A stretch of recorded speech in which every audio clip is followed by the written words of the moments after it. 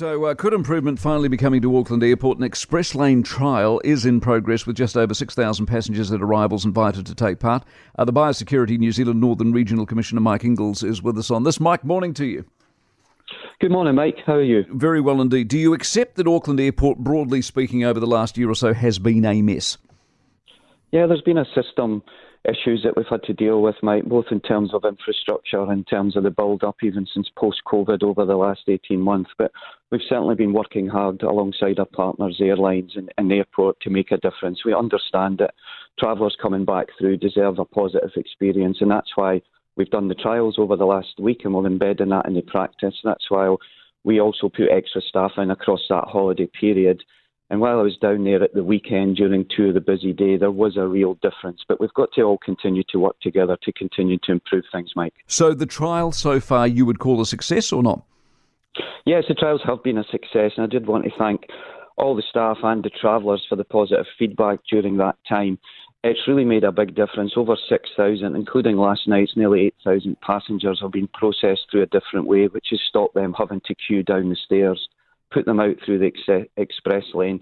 We're not reducing our biosecurity focus because obviously there's a $57 billion primary industry to protect. But those low-risk passengers with nothing to declare, we've successfully put them out through the airport much quicker. See, why haven't you done that before? Because if I've gone to Sydney for a couple of days and come back and I'm a New Zealander and I have nothing to declare, what's been the problem? I mean, you've invented an express lane. It's hardly new. No, it's not. And listen, Mike, we've had the express lane in for over a year. We were already putting 40% of passengers through that express lane. What the difference is now, as well as additional dogs and handlers that we've put in place, we're now risk assessing in a different place. I felt and the team felt that if we continued to do the same thing at the end of the process, it wasn't going to make a difference, even with those additional staff. So we've taken an innovative approach and we're now risk assessing before passengers get into the baggage hall, and that's made a real difference. They can collect their luggage and go directly to the express lane without the need to go into the queues round the bottom end of the system again, and that's what's made the biggest difference during the trials. Fantastic, but it's a team effort. See, we had people coming in last night from Fiji. They waited an hour and 2 minutes for the stairs to arise and the bus. So that's not on you personally, but it's all got to work, doesn't it?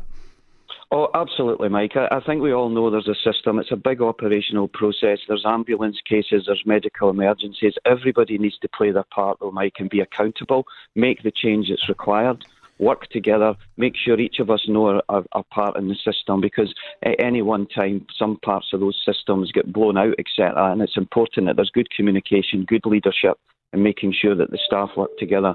We're all in this together to make sure that when people arrive back into our country, that it's a pleasant experience. But again, as you quite rightly stated, part of my job is making sure that those biosecurity risks are dealt with, making sure that those people who bring biosecurity risk items in know there will be a slight delay in terms of that. So please be prepared with it, but always the team should be standing by alongside our airport and airline colleagues and making the difference. All right, Michael, appreciate you time. Mike Inglis, who's Biosecurity.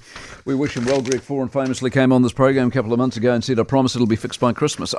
For more from the Mike Hosking Breakfast, listen live to News Talk ZB from 6 a.m. weekdays or follow the podcast on iHeartRadio.